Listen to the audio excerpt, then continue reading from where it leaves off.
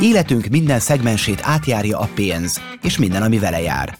Nem kell milliárdosnak, sem nagy befektetőnek lennünk, hiszen amikor egy átutalást hajtunk végre, vagy a boltban vásárolunk, akkor is a globális pénzpiacok részei vagyunk. Ahhoz, hogy a mindennapjaink hátterében futó folyamatokat jobban megértsük, ismernünk kell a pénzpiaci alapvetéseket. Ebben segít az Economx.hu podcastje, a Big Picture. Pásztor Szabolcs a Debreceni Egyetemen szerzett okleveles közgazdász diplomát, majd ugyanígy PhD fokozatot. Közel 20 hazai és külföldi egyetemen végzett oktatói tevékenységet. A teljesség igénye nélkül Bécsben, Krakkóban, Brüsszelben, Sydneyben, Pekingben és Moszkvában, de oktató volt a Corvinuson, Debrecenben és Nyíregyházán is. Jelenleg a Nemzeti Közszolgálati Egyetem docense, valamint több külföldi és hazai egyetem külsős oktatója. Emellett a Magyar Bankszövetség tanácsadója, illetve az Economx Gazdaságkutató Alapítvány vezető elemzője. Köszönjük, hogy elfogadtad a meghívásunkat. Köszönöm szépen én is a lehetőséget. A mai témánk az egy sokat vitatott és viszonylag érzékeny pont, így próbálkozunk azzal, hogy csak a piacgazdaságokra, azon belül is jellemzően a magyar gazdaságra fókuszáljunk. A Big Picture-ben vendégemmel, Pásztor Szabolccsal ugyanis az állam szerepéről beszélgetünk a gazdaság működésében. Szó lesz arról, hogy mennyire szükséges az állami közbeavatkozás egyes gazdasági területeken, és hol elengedhetetlen, de arról is, hogy a jelenlegi gyakorlat, legyen az jó vagy rossz, milyen módon alakult ki, és egyáltalán mi vezetett el a létrejöttéhez. Nem is tudom, hogy honnan kezdjük.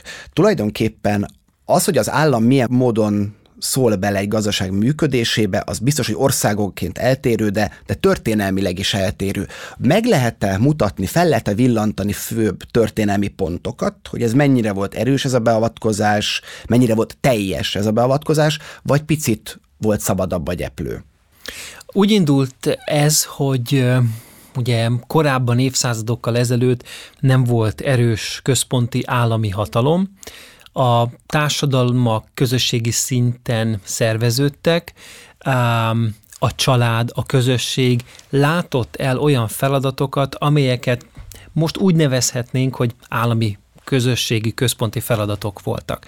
Aztán ugye az egyház kapott nagyon komoly szerepet abban, hogy ilyen központi feladatok ellátását végezze, és ott valamikor a 17., 18. század, 19. század környékén, tehát ez egy viszonylag hosszú időperiódus volt, egyre inkább megjelent az erős központi államhatalom, de itt is nagy különbségek voltak országok között, meg kontinensek között, és úgy biztosan és bizonyosan, hogy a 19. század közepétől mondhatjuk azt, hogy jól meghatározott állam van, adót szed be, állami feladatokat lát el, megpróbálja megtalálni az egyensúlyt a piacgazdaság, a teljes piacgazdaság, illetve a teljes állami beavatkozás között.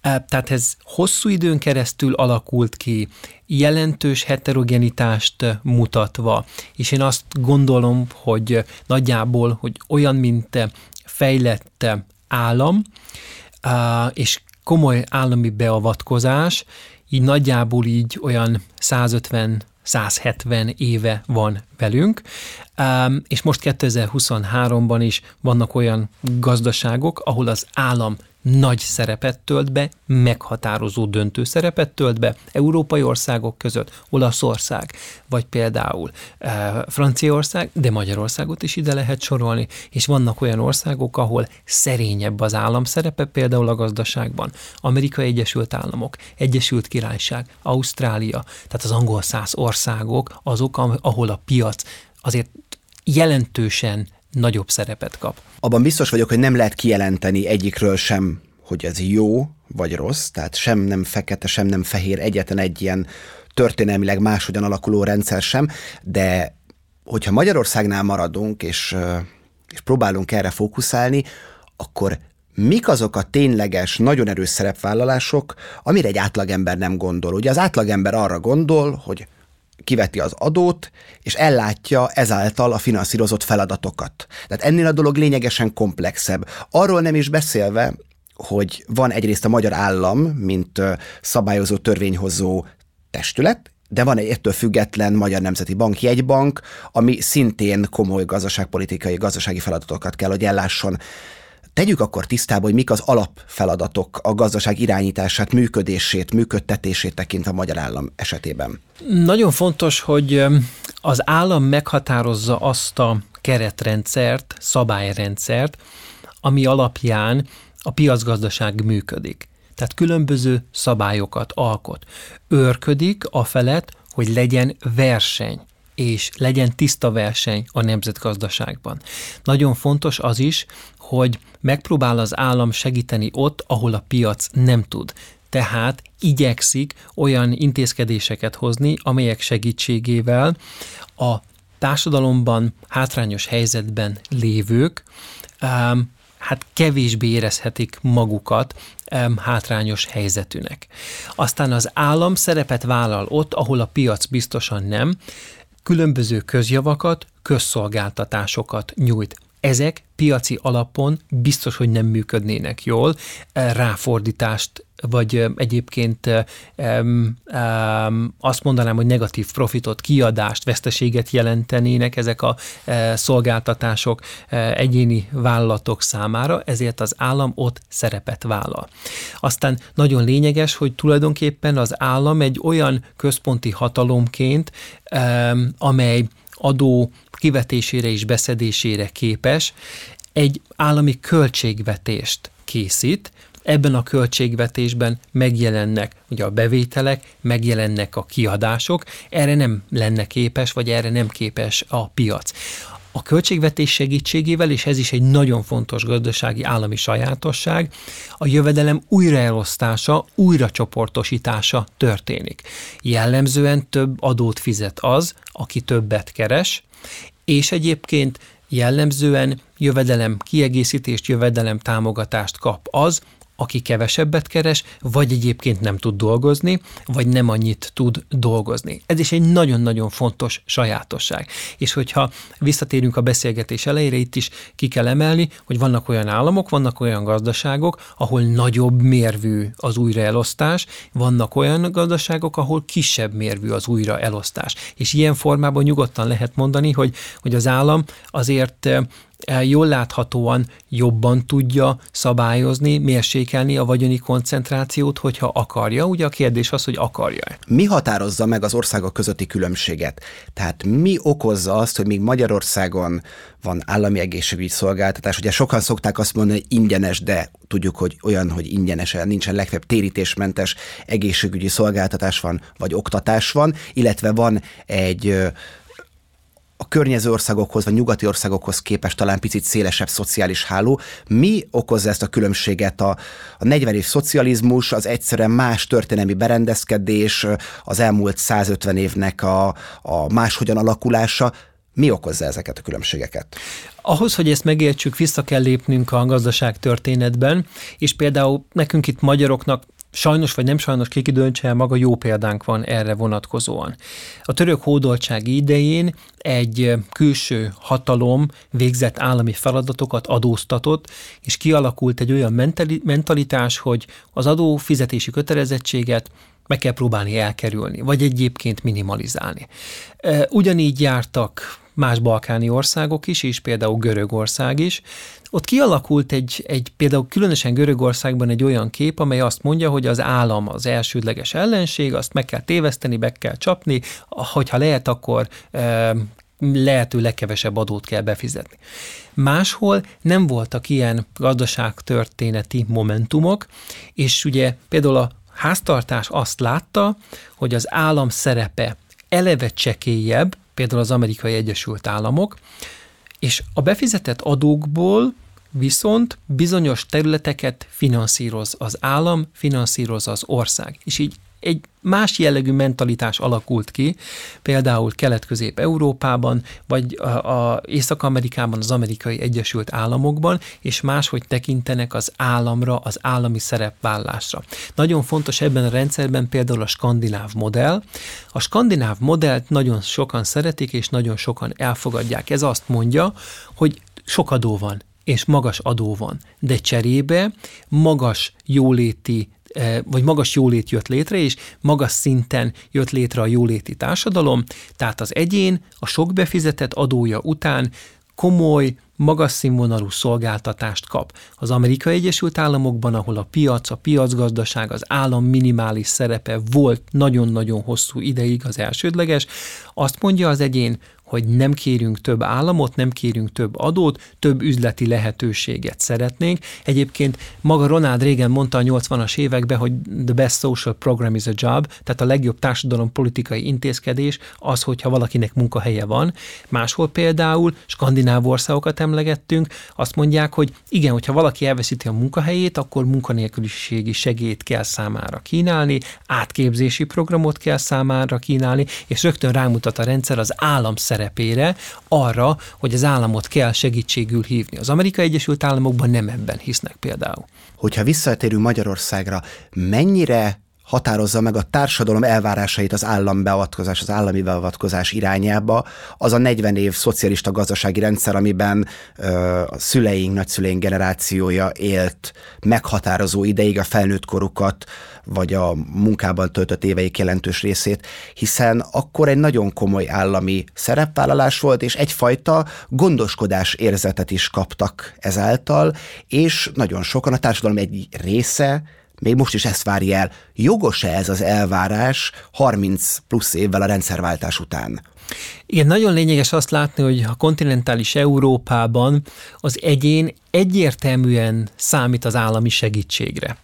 Most ugye Franciaországban a nyugdíjkorhatár emelése miatt tüntetések voltak, és azért látni kell azt, hogy nem mindenki esetében, de jó néhány iparág esetében korengedményes nyugdíjak vannak, olyanok, amelyek például az Amerikai Egyesült Államokban nem képzelhetőek el. A klasszikus példa az a francia mozdonyvezető esete, még annak idején a szakszervezetek ki tudták harcolni a korengedményes nyugdíjt, amikor gőzmozdonyok voltak, és szénnel fűtötték a gőzmozdonyokat, és mozdonyvezetőnek lenni kemény fizikai munkát jelentett. Úgy hozta az élet, hogy a szakszervezetek erősek maradtak, és még most is korengedményes nyugdíj van. Tehát Franciaországban is, illetve a kontinentális Európában mindenhol egyértelmű várakozások vannak az állammal kapcsolatosan.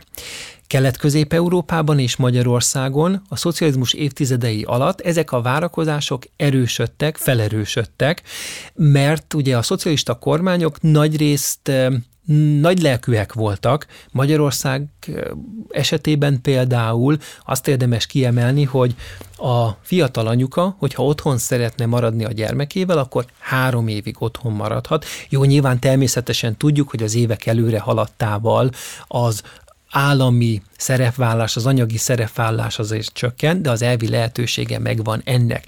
Tehát úgymond ezek az évtizedek még rátettek egy lapáttal az elvárásokra, és azt látni, hogy egy mai 10 éves is azért számít arra, hogy kedvezményes áru múzeum belépőt kapjon, vagy kedvezményes utazási támogatást kapjon. Napokkal ezelőtt vezette be a kormány a kedvezményes vármegyebérletet, vagy országbérletet. Azért lehet tudni, hogy ennek a fogadtatása jó. Tehát arra számít az egyén, hogy egyébként támogatás, segítséget kapjon az államtól is. Még egy nagyon érdekes dolgot hagy fűzzek ide. Nem mindegyik szocialista kormánynak volt egyébként pénze arra, hogy fenntartsa ezt a jóléti rendszert. Vagy legalábbis annak a látszatát. Vagy annak a látszatát. Ezért Kornai János mindig azt emlegette, hogy egy ilyen koraszülött jóléti állam jött létre Magyarországon is, illetve a szocialista blogban. Ezzel tulajdonképpen arra utalt, hogy úgy valósultak meg jóléti intézkedések, hogy azokra nem volt anyagi fedezet, meg nem voltak ezek fenntarthatóak. És így tulajdonképpen távolról jóléti államnak tűnt a magyar jóléti állam is, de a fenntarthatósággal azért probléma volt. Ha már szóba került a vármegyebérlet, illetve az országbérlet, az ugye egyértelmű, hogy ennek a fogadtatása pozitív volt, ahogy például a csoknak is, vagy más speciális intézkedéseknek, és talán a beszélgetés lezárásaképpen ezekről beszéljünk néhány gondolatot. Mennyire jók ezek a a speciális intézkedések, hiszen itt jelen esetben a vármegye és országbérleti, a társadalmi mobilitás, a munkaerő mobilitás, az felhozható egyértelmű érvként. Természetesen az otthonteremtés is fontos, különösen a gyermekes családoknál, de például ott tökéletesen látszott, hogy az infláció, az ezzel való ingatlan drágulás megette ezt a fajta támogatást, tehát amellett, hogy az államnak ez sok pénzébe kerül, realizálni hasznot igazából sem az emberek, az átlag emberek, sem pedig az állam nem tud belőle. Voltak ilyen speciális beavatkozások, de az elmúlt másfél évben az ársapkarendszer, a különböző árstopok is ilyenek voltak, amikor szokatlan módon avatkozott be az állam. Ezekre valóban szükség van? Azon kívül, hogy lehetett vele kozmetikázni az inflációs adatokat, volt bármilyen gyakorlati haszna? Természetesen az emberek spóroltak vele néhány ezer, 10 000 vagy 100 000 forintot összességében, de ez az államnak nagyon komoly költséget jelentett.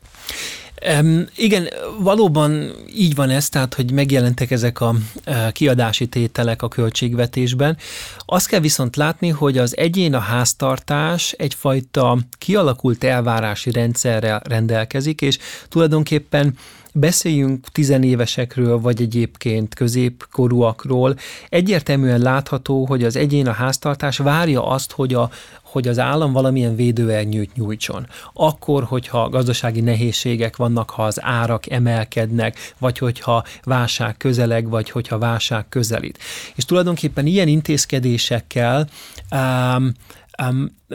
megérti az állam a nép lelket, hiszen ugye az állami védőernyő kiterjesztésével, vagy egyébként az állami védőernyő biztosításánál megpróbál a családnál jövedelmet hagyni, vagy megpróbálja esetleg a rendelkezésre álló jövedelmet növelni, és tulajdonképpen nagyon sokan erre számítanak. Nyilván látható az, ami el is hangzott, hogy piaci alapokon a nyújtott támogatások nagy része ugye a kialakult tendenciák miatt nem volt jól látható. Elolvadt ugye a támogatásoknak a nagy része. Ugye ugyanezzel érvelnek az áfa csökkentéssel is, hogy lehetne áfát csökkenteni, de semmi más nem történne, mint hogy a különböző forgalmazók az kiskereskedelemmel beépítenék az árba, tulajdonképpen az ő hasznuk nőne, és a fogyasztó valójában nem érzékelne árcsökkenést. Igen, ez pontosan így van. De tehát ugye azt tudom mondani, és azt szeretném ezzel sugallni, hogy Kelet-Közép-Európában és azon belül Magyarországon az egyén kimondva, kimondatlanul számít arra, hogy nehéz időkben az állam segítsen, támogatásokat nyújtson, ha tud, akkor adót csökkentsen, vagy adót térítsen vissza. Ez azért, tehát hogy hosszú évszázadokon keresztül egyértelműen beépült a gazdasági gondolkodásba, a gazdasági mentalitásba.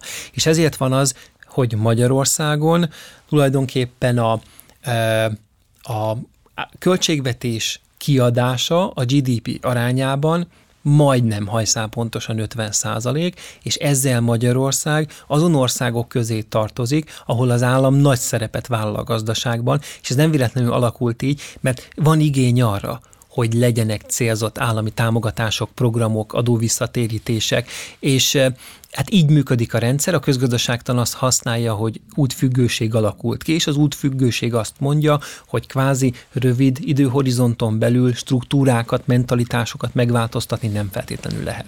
A beszélgetés végére sem derült ki egyértelműen, vagy talán az derült ki legegyértelműbben, hogy a dolgok tényleg nem feketék és fehérek, illetve talán a legfontosabb tanulság számomra az, hogy sok esetben a különböző államok, vagy az országok vezetőinek a döntései, azok kényszerpályán vannak, és nagyon kicsi a mozgástér ezeknek a tendenciáknak a megváltoztatására, vagy legalábbis nagyon hosszú ideig tart a társadalmat átnevelni arra, hogy ebbe vagy abba az irányba elinduljanak. Minden esetre Pásztor Szabolcsnak nagyon szépen köszönöm a beszélgetést. Köszönöm szépen én is a lehetőséget. Ez volt a Big Picture, az Economx.hu gazdasági ismeretterjesztő podcast sorozata. Adásainkat visszahallgathatják a legnagyobb podcast felületeken és az Economx.hu-n is. Ne feledjék, 2 hetente csütörtökön új adással jelentkezünk. Hasonló tartalmakért kövessék a csatornánkat. Köszönöm a figyelmüket!